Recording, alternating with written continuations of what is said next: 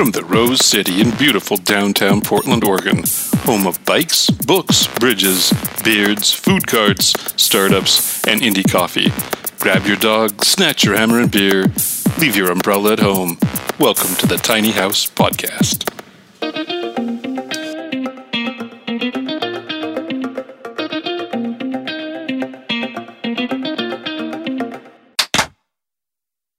It's the Tiny House Podcast. It's the tiny clap. Tiny, very unsynchronized. That was off 3 times. Let's try that again. Try that again. That was your fault, Michelle. Sounded fine to me. I think they both were. Okay. It's the Tiny House Podcast. And I'm Perry. I'm MJ. And this is Mark. And Mark is sporting a scruffy beard today. Oh, yeah, I got Santa Claus going on. Indeed. Actually, that's true. And what's the occasion? He's going to play Santa Claus. It's my Q4 beard. Q4 is a planned annual thing. Every year. Yeah. I started it October 1st when my wife was out of town. She came back 4 days later. I spent time with her girlfriend, came back, looked at me and she said, "Oh, sorry. Oh, are you doing that again?" Yep. So it's her favorite time of year God, then. she loves it. But now it's at least somewhat soft. It's the most wonderful time of the Absolutely. year. Speaking of which, it is holiday season, and this episode won't come. Yeah. Happy January, everybody. Hope you have not screwed up your resolutions already. Our Q is so lovely, isn't it? It is. Like we have this really chill, we'll get around to releasing your show sometime in February. 2 months after your event. Yeah. Speaking about New Year's resolutions, we were just discussing pounds with our newest guest. Our guest who's on the show this morning. Redo. Mandy Lee, whose last name rhymes with T, is on the show today. Mandy is a professional photographer, and I'm just dying to find out how she made that happen, because there's so many people out there taking pictures and aren't making a damn. Mm-hmm. And so many websites out there that are taking people's photographs and giving them away for free as stock footage in the what's that thing called, Mark? CC? Open? Creative Commons. Creative Commons, yeah, Mm-hmm. Creative Commons. And you're probably asking Tiny House podcast listeners, why on earth are we talking to a photographer? Well, she just happens to live out of a teardrop trailer. Yeah. I mean, we talked to Guillaume, and this lifestyle, this simplicity and flexibility, and embracing your inner creative self. Yeah, I think it's a really, really nice open forum for people like Mandy. Totally. So welcome to the show, Mandy. Thank you so much. It's been all I could do not to be making noise laughing over here at your intro. So that's what we like to hear. Sticking to the rules. She pays attention to the rules. Yeah. Not all of our guests do, but Yes. you stuck to the rules. Yeah, good for you. So like I said at the intro there, I'm really fascinated to find out how much money you're making and how you're selling your photos when the internet is awash in free, really good shots. That's actually not even a joke. He does that every show. Like, how much money did you make last week? Let's see your tax returns, Mr. Trump. Absolutely. That's a really good question. And it is actually a question I get a lot. And I get a lot of people who will send me emails or Facebook or Instagram messages and just be like, "Hey, I want to do what you're doing. Can you tell me how you do it?" As if I could possibly answer it in one sentence I just type out, and all of a sudden your dreams are going to be made because I answered your question. And that's just not quite how it works. But it is a good question. And, obviously I have a lot of insight to that. But I think at the core of it, I feel like if you are passionate about something and if you want it badly enough, then you will do everything it takes to get there, which is kind of how I came upon it. Is just the biggest misconception is that this is an easy job. People think I am on permanent vacation and I just go la-di-da, take pictures, and then boom, I make money. And that is just not it, It's the number one thing I tell people is that it's a ton of work. I work any free moment I have, I'm sitting on my computer hustling, or taking pictures or editing. And it's really a lot of work. And then the other thing I tell people is don't expect to be an overnight success. Some people think that they can buy a camera, quit their job, and go on the road and like all of a sudden be famous. And I'm not famous, and I've been doing this for 2 years. You know, it's don't expect to be an overnight success, and work really, really hard. And if you want it bad enough and you're passionate enough about it, then, you know, you're going to find success. So Mandy, let me just jump in and say that even though while you've been doing the photography as a professional for 2 years, you worked in the field for almost 20 years. Yeah. 20 years. And go ahead. Oh, no, go ahead. I was just going to say, working in camera stores, and it looks like you also did you study photography also? I never majored in it. I took photo classes in school, but I actually majored in Chinese. Say something in Chinese. Ni hao. No, that's cheating. I could have come up with that. Yeah. Say my photographs are awesome in Chinese. Yeah, say my photographs are awesome in Chinese. Say that in Chinese. Oh my gosh, too. no. Okay, here's the thing. I'm crazy rusty in Chinese because after majoring in Chinese, I realized that photography was still my passion and stuck with that. Okay. But yeah, I've worked in camera stores since I was 16 years old. So for the last 17 years, I've been in camera stores, and until I hit the road, basically.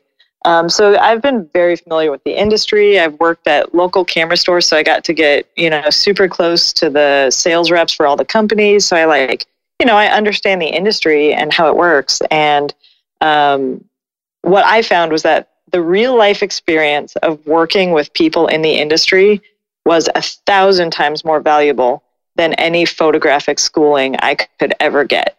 And I have to be, as a professional photographer, I have to say, I don't think paying for a photographic arts degree is really worth the money. I have to say that. I think real life experience is so much more valuable. Yeah. So let's go and change subject really quick, because I'm sure Michelle's over there thinking, God, are we going to get to tiny houses? So you're on the road. How often are you on the road? And what is it about? Why did you choose that thing you pull behind your vehicle as opposed to like a Winnebago or something? Right. So awesome. It's kind of a long story, but I'll be like super short and brief. No. And then if people want to know more, they can ask more. But I was in a camera store, basically working a 9-to-5 job for 17 years, and making a living as a photographer. And I was also freelancing, and I was shooting at a theater, and I was making a living doing what I loved, but I was also like getting super burnt out about it. So I went on a trip to the Grand Tetons, and I realized how much I crazy missed the mountains. And I had this like total epiphany. And then I went back to work, and I mean, I never really, really mentally went back to work. And three days after I got back from the Grand Tetons, I had no plan on doing this. It wasn't even a thought in my head. And 3 days after I got back, I was like, I should buy a teardrop. Like it just popped into my head. And this is before teardrops in the last 2 years have kind of gotten a little more trendy, but like nobody I knew had a teardrop. I just, I wanted to be able to travel without having to pack all my camping gear every time. It was a big ordeal. I could just leave it packed, jump in the car, and just go for a weekend. So I bought a teardrop, totally on a whim. I didn't think about it. I didn't even shop around because I knew if I did, I'd like talk myself out of it. So I went to the Princess Craft, this dealership near me in Austin, and I saw this teardrop that had these 3 kind of vintagey looking stripes, and it's made by New Camp. And I don't usually buy things on such a weird, just an emotional feeling level, but I looked at this thing on their showroom floor, and I was just like, I belong in that. Like I just knew I belong in that. So I bought it like that day. And then I started traveling in it for about a year, just on weekends. And I realized I was so depressed in my life. And the only time I was ever happy was when I was traveling in this little teardrop. And I was very depressed. I'd gone through a divorce and all this stuff. And I finally realized, if something makes you happy, do more of that thing. Yeah. And so I was like, that's it. I've got the knowledge, the know-how. I've been in the photo industry. I've really honed my landscape photography skills, and I value what I do. I value my art. And I know I can make a living doing this. I didn't quite know how. I didn't have like a business plan or a 5-year model. I just had faith in myself that I could do it. So I called my parents and I just said, this is what I need to do. I can make it work. I'm going to quit my job and go full time in my teardrop. And they knew how happy it made me. And they were so supportive. And they just said, we're behind you, Mandy. Go do it. So turned in my apartment notice, quit my job. Rest is history. So what's it like? And so this teardrop trailer that you have, you mentioned the brand was what? It's New Camp RV, NUCAMP. Okay. They make everything from a tiny teardrop to a tiny teardrop trailer to a little bigger one, and truck campers. And they really focus on keeping it small and just high quality. And so that's why, I mean, when I moved into it, I took my first teardrop. I've now moved on to my second one, but the teardrop I lived in on the road for the first year I was on the road was nothing but a bed inside of walls and then a kitchen that was outside, and that was it. And that really, really, really made me, realize that how small you can live. Because I don't know anybody who was living as tiny as I was living at that moment. And I've since moved up to the next step up, which is still crazy small. It's maybe on the inside, it's like 5.5 feet wide by maybe, 9 feet. It's still super tiny. But it's really high quality. And so I can live in it year round. 365 days a year. I'm in the camper. What do you, that was an interesting stop. Yeah, sorry. That's okay. That's okay. I don't know. I wasn't sure where I just rambled. That's okay. I have a couple of logistical questions as a human logistical questions. The first one is, does it have air conditioning or heat? And then the second one is, where do you pee and poop? Of course, those are very common questions. So the first one, the trailer that I'm in now, my boyfriend moved in with me in February into the tiny trailer, the teardrop, and we were in that for about 3 months, and now we're in the slightly larger one. And the one we're in now has air conditioning, it has heat, it has a hot water heater, it has a kitchen, stove, sink, fridge, everything you need except for a bathroom.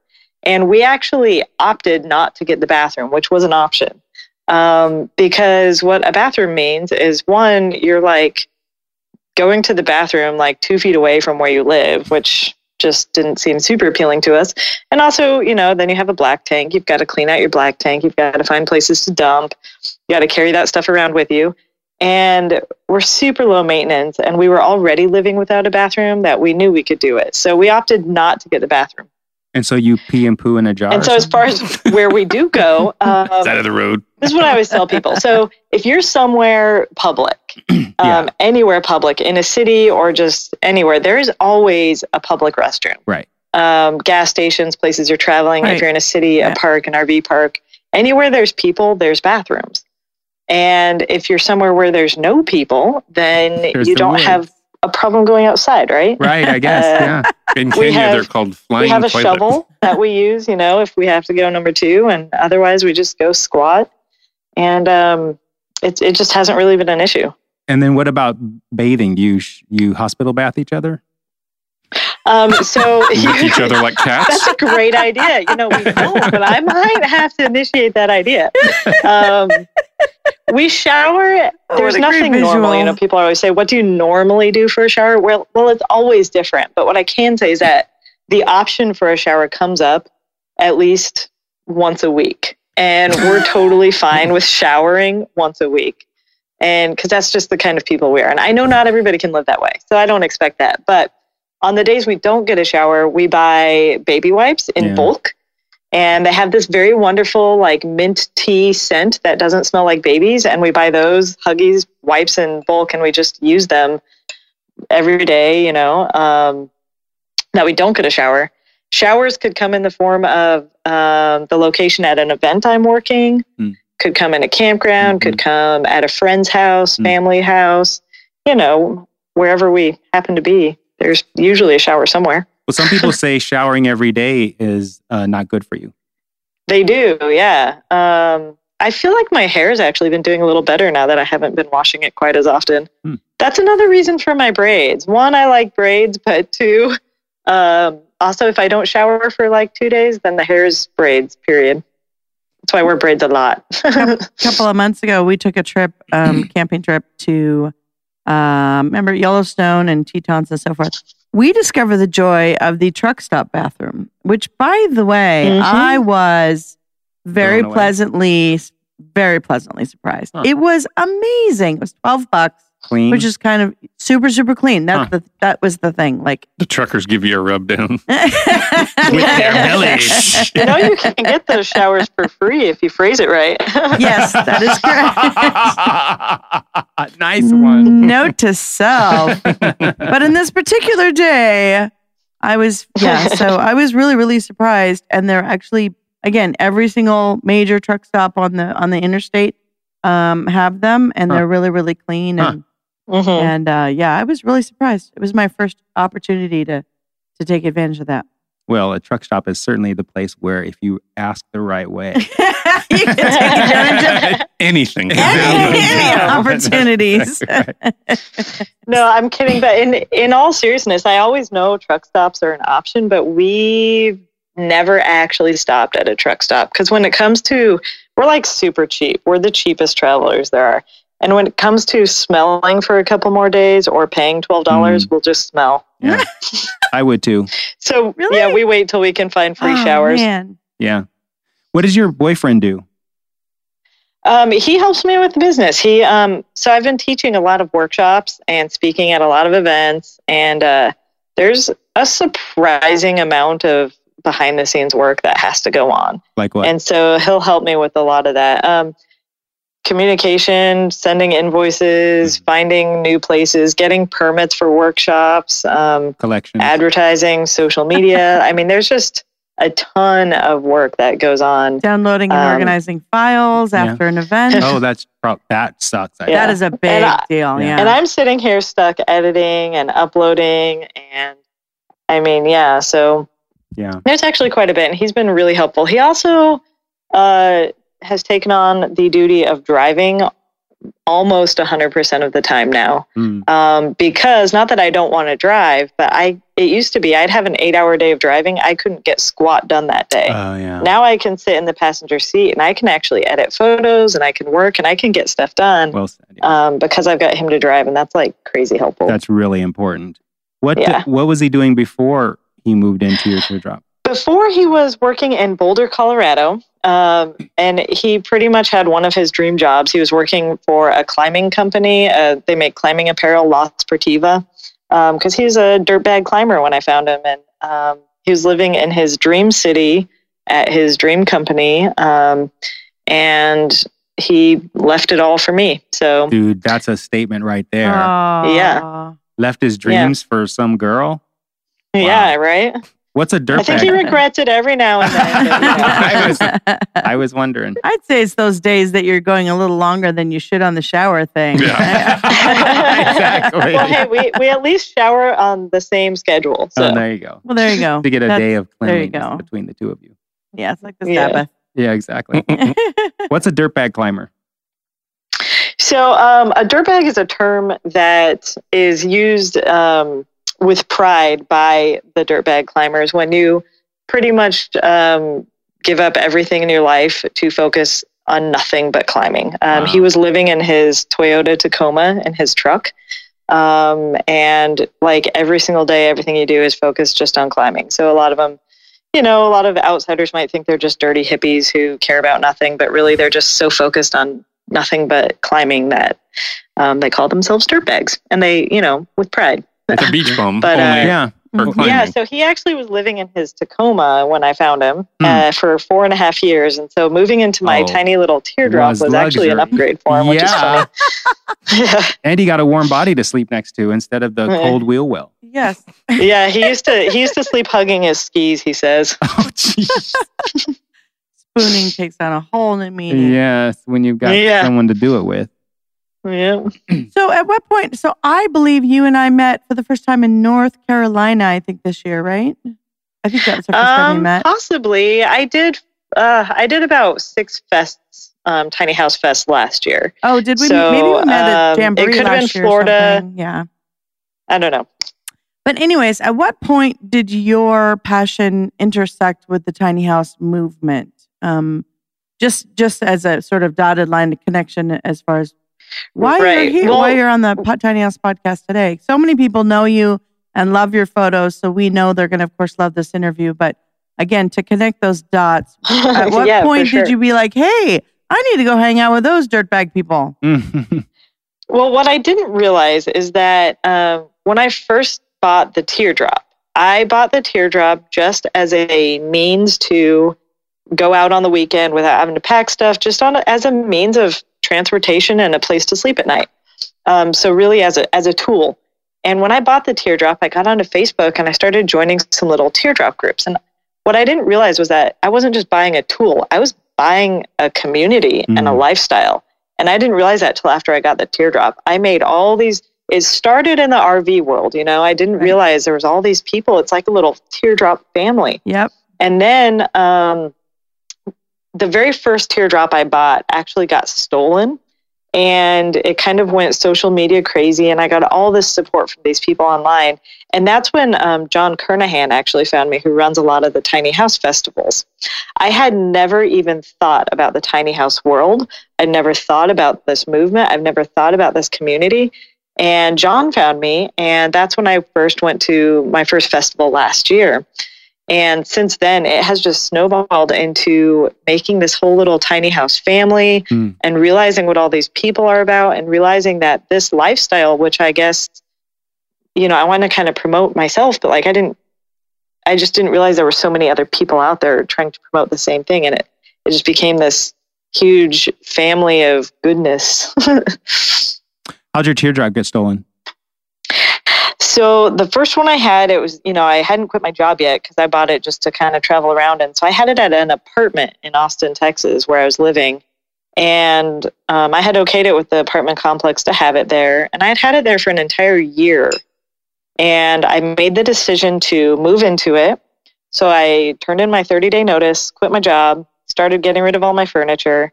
And as I'm like organizing my teardrop and kind of moving into it, I just went out one day to put something in there, and it was gone. And I'd already turned in my notice. I was like 2 weeks away from leaving. And so it was a pretty devastating timing. I bet. Devastating event. I questioned whether I should still do it. I almost canceled my plans. And then I was like, no, screw it, Mandy, you can do it. So it was a pretty terrible, rough month, but I eventually got it replaced and hit the road. So you didn't have one of those things that goes on the wheels that keep it from rolling? I had a hitch lock, which is it's like a ball that goes up where your ball normally goes, and it locks on there so that nobody can hook it up. Yeah. But like any lock, that's kind of a deterrent. Mm-hmm. And so they had cut the pin that opens that up and taken it, So it was locked, but I guess not well enough. So what's your security now? Now I have like 3 locks on my trailer. And I have a wheel lock. I have a wheel claw. Yeah. I've got the hitch lock. I've got the pin lock. Doberman, pistol. Doberman. Your boyfriend. Yeah. Low jack. Low jack, right. So how much was that first trailer? Money-wise? Yeah. Brand new, it cost me $11,500. Okay. $11,500. And then and then I had insurance on it. It's like insuring a car. Yeah. They have it actually was found a few days later, but it was like some meth heads had found it and started smoking meth in there. And the insurance adjusters came out. They declared it totaled like they would a car. Mm-hmm. And so I basically got the same thing replacing it. And that got delivered to the dealership a couple days after I had to be out of my apartment. So I lived on friends' couches for a couple days, and then I picked it up from the dealership, and I literally left Austin from picking up my teardrop from the dealership. Wow. Picked it up and left. So it was sort of a emotional day for me. Bet. Wow. So all the stuff that you had put in the previous trailer had been destroyed, and so when you left from the dealership, it was basically you and the clothes on your back or something like that? Well, no, I mean, I didn't have everything I owned in the teardrop because I was in the process of moving into it. So I I still had everything I needed, but it was all in my car. Oh, God. And so nothing was organized, nothing. So the first month I was on the road was like just a complete mess because nothing was where it should be to live. And my car was just packed to the gills with everything I thought I needed at the time, which, I got rid of, I don't know, 9/10 of my stuff, and I still had too much stuff. And wow. It was a process over the next year. Every time I'd stop by my parents' house, I'd like get rid of more stuff. Like, well, I haven't used this in 3 months. And I now have probably less than a third of the stuff I originally left with. I thought about doing that actually. Did you? Yeah. Just like, because I've been in my house for a year now, and I thought about actually going back to my cabinets and my drawers and my bathroom. I think my bathroom stuff is getting a little out of control. So I actually thought about doing that as well. Have I used it's like this living thing in any year? People have the same problem when they live in a house for too long without moving. You just accumulate stuff. Right. And so every couple months, and Kendrick and I will both do this now, when we'll stop by one of our parents' house, we'll completely empty the car, because we keep a lot of stuff in the car too. We'll completely empty the trailer and the car and lay everything we own out on the yard. And we'll organize it, and then we'll get rid of anything we haven't used, and we'll like have a couple items where we reassess how much we need them. And I usually end up getting rid of some clothes and whatever other random things we haven't used, and then we'll repack it. And I think people should do that with their house. It's really funny though, because it's on some levels it's non-intentional, but on other levels it is. Like for instance, I just got back from a trip to Disney World. All I brought back was one lapel pin and one pair of socks. Good for you. Boy, if that seems unusual. Yes. And I even passed by a boot warehouse where you buy one, get two free. Oh, geez. And I drove right past and I cried a little. But the thing about it is when you live in such a small space, what you bring into the space is sometimes very, very intentional, or what you don't bring into the space sometimes very, very, very intentional. But clutter still builds up. You make that decision every day, but yet it's still like some of it must be like the dust bunnies or the missing sock. Like, how did this get in here? So sorry. Okay, so Mandy, it seems like so you've been on the road for 2 years. You got your first trailer stolen in that first part of that first year? No, the trailer was stolen actually. So I owned the trailer for a year before I decided to live in it. And when I decided to live in it, it was when I was still in my apartment, and as I was like moving into it, as I was packing all my stuff and getting rid of all my things, that's when it was stolen, right before I was meant to move into it. Okay. And then the new one came, I picked it up, and I lived in that new one for a year. Got it. And now I've been in this other trailer. Okay. So. And when did you get divorced relative to acquiring? It was honestly, it was years ago. It was years before it was 10 years ago. But I had spent the 5 years before I moved into the teardrop, before I went on that vacation, I was crazy depressed for years and years and years. Like I cried every day. I hated my life. And that's why when I went to the mountains and I was like really happy for a minute, it was so emotional. And that's why watching this one sunrise over the Tetons changed my whole life, because I had been so depressed for so long, and I found something that made me happy. And that's why my parents too, people always wonder, why are your parents so supportive? You just, you quit your job and moved into a teardrop. And it's like, because they knew how upset I was, and just seeing something that made me happy, they were like, we don't care what it is. It makes you happy. Go do it. So it's interesting that you divorced many years ago, and then you were depressed all this time before you had the Tetons experience. What was going on with you in that period when you were depressed? Did you put your finger on it? That's a very in-depth, difficult question.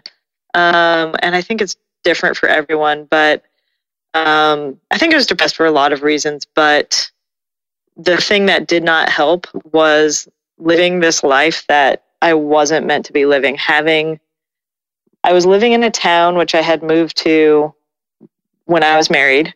So when I got divorced, I didn't have family there. I had a decent job, but it wasn't a career. So I was just living and working there just because that's where I was. And I think people often just get stuck out of circumstance. Like it's just where they end up, and then they end up working these routines. And I had a lot of great friends in Austin, and I liked the city, but it wasn't where I was meant to be. And I wasn't meant to be working in a stationary job. It sounds cheesy to say, I had wanderlust, but like I did, I wasn't meant to sit still. And I don't think I knew it at the time. Mm-hmm. I was just generally sad. So in the experience of being genuinely sad, you didn't know what was going on, and then the result of going out there to the Tetons was kind of like, right, this is it. Yeah. And I guess that was the moment when you. So I was going to ask, how did you know that you weren't meant to be a camera shop pogue, for lack of a better word? How did you know that you were meant to be out on the road like you are now? I don't think it's something you can. I think you need a moment like what I had. A lot of people call it your aha moment. Yeah. Mm-hmm. A lot of people, you just need your aha moment, and it's not something you can force or expect. It was completely unexpected for me. I planned on going on this vacation and coming back to work and just continuing on with life. And I think part of it is that I grew up in Colorado. So I grew up around the mountains. And then I spent, a good 10 years in Austin away from the mountains. So for me, my aha moment was when I got to go watch the sunrise over these magnificent mountains. It touched me on an emotional level, which not everybody would be, but everybody has something like that.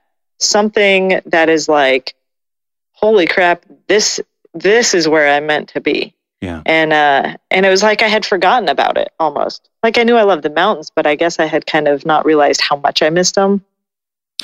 And so that was my moment. And it's not the same, like not everybody's meant to live on the road. Right. Some people try it and hate it. Of course. But that's what it was for me. And I think you just have to experience something that,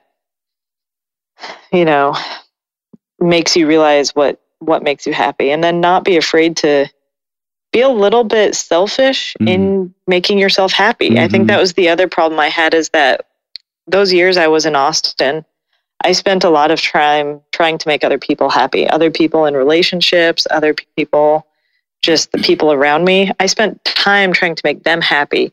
And I didn't want to do things for me because I felt guilty. And I had to get over that. I had to say, you know what, Mandy, you can do what you want to make you happy, because at the end of the day, we're the only ones responsible for our own happiness. Right on. So. Yeah, that's what I was gonna mention too. It's one thing to have an aha moment, or it's one thing to be inspired. I think what truly separates the men from the boys and the women from the girls is having the bravery and the drive and the passion and the push to do something about it. To live your most authentic version of yourself. And then suddenly become this entirely different person that people that knew you before. They're like, whoa, I haven't seen you in forever. Right. And it's like a totally different person. Yeah. Yeah. And you have to set aside all your insecurities. Hit the road. Yeah. Keep going. After I hit the road and I was like kind of happy, I came back and I visited Austin again. And when you haven't seen somebody for a while, it's like, did you cut your hair? Whatever. What happened to you? People would be that. Except they'd say this, and I didn't realize how depressed I must have been. But I'd go in and they'd say hi, and they'd be like, "What happened to you, Mandy?" And I'd be like, "I don't know. What are you talking about?" They're like, "You're smiling. Like we haven't seen you smile ever." And I'd be like, "Really?" So I had a similar experience just in Austin a few weeks ago. I saw someone in Austin that I haven't seen in more than 20 years, and she kind of said the same thing. It's like, "Wow, you're like a totally different person." From the person that she knew. We knew each other very, very well. Totally different person from what she knew before. And it comes from living your passion, I think. Yeah, definitely. So you say you worked in camera stores. By the way, one of the things that's really easy to get carried away with is the equipment and our passion collection, shall we say. Mm-hmm. So how do you stay? So, my boyfriend, Mark, is also a photographer. So, and he, there's so much gadgetry and so many different bodies and filters and lenses and packs. And So how do you stay focused? Because it'd be easy to justify, right? If this is your living, it'd be easy to justify getting every single bell and stupid whistle that comes with every camera.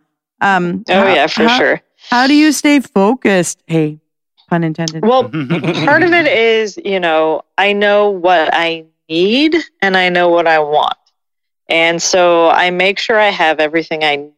And percentage wise of my belongings and of everything that's in the car and stored, quite a large percent of it is photo gear, which is fine with me. It's totally justified. It's the one thing that we kind of decided we're not going to be too limiting on, because it is not only my passion, but it is also the thing that makes us money. So we do give it a good percentage of our space. But at the same time, it's also knowing, well, do you need this? Do you want it? Do you already have one of it? Do you need more of it? And keeping all of that in check all the time. And then also, I can't afford a lot of the photo toys I want. So some of it's just us sitting on a wish list. But we do have, that's one area where we try not to be too limiting, because it is a passion and a source of income. So I'd rather give up clothes than camera gear. Mandy, why do the trailers of the type that you have, while they're called New Camp, they have this T sign B? Oh, tabs. Those are the model name. So like the make is New Camp, and then the models are the little teardrop is the tag, which is the T at G, and then the one I'm in now is the T at B. It's just a little bit bigger. And that's just them being cute with the model names. That's just what they call their models. Really doesn't mean anything beyond that. It was their marketing people came up with that some years ago. Okay. I mean, the shape kind of looks like that letter shape, kind of. Oh, I guess it kind of does. I never really made that connection. It does.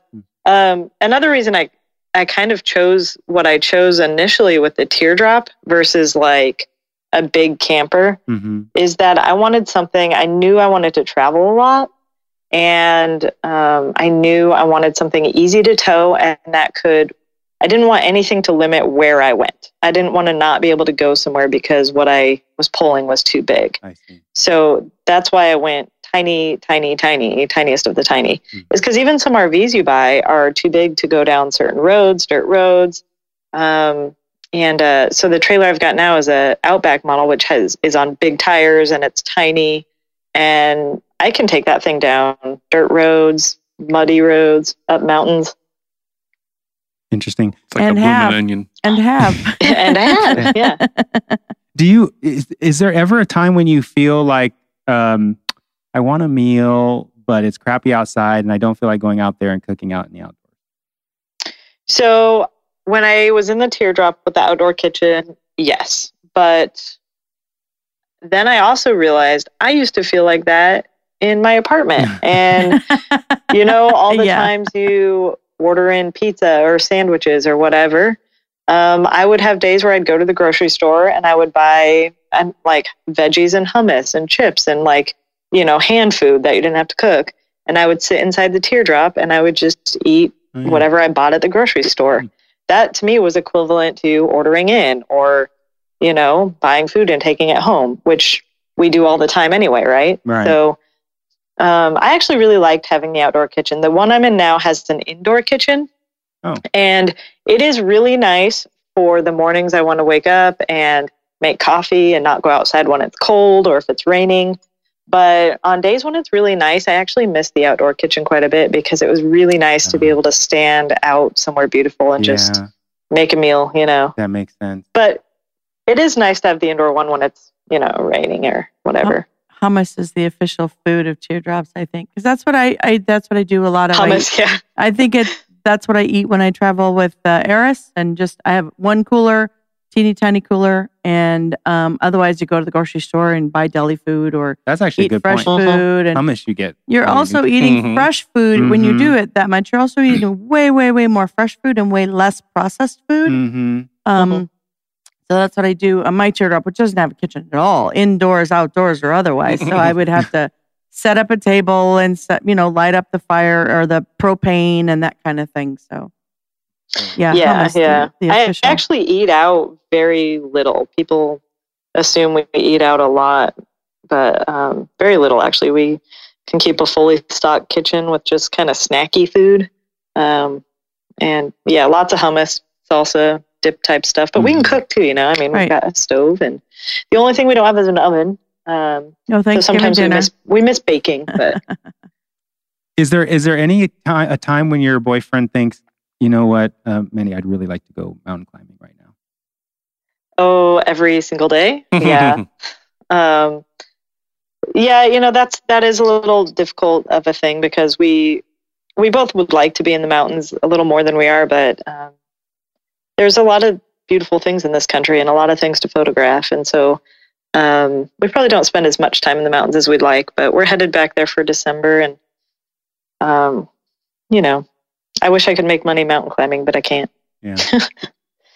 So you do a lot of, it appears as if you do a lot of promotional work for the company that made the teardrop. Do you have sponsors or Patreon or anything else that sort of helps you stay on the road and keep doing what you're doing? Yeah, I don't do Patreon, but I do just have some personal sponsorships. And New Camp does sponsor me, and they've been absolutely wonderful to work for. And that's something that I didn't anticipate going on the road. It just kind of happened with the relationship we built once I started living in their campers. Right. So that was really great. And then I also, I get small, they're not really paid or anything to live off of, but you can get sponsorships of equipment and gear through camera companies, and even just exposure is super helpful. So there's a lot of camera companies that I work with too, that we just, they help advertise, and they'll help give me gear and things like that. So, but again, that's all stuff. It's not just like free money and free stuff. It's all stuff I've worked for, and I have to do stuff in return for. So, the camper company, they sponsor me, but in return, I have deliverables I have to give them as well. So, like what? I do a lot of photos for them, a lot of videos. I go to a certain number of events for them every year. And just being a good advocate for them. Yeah. So essentially, you're kind of like their freelance photographer person.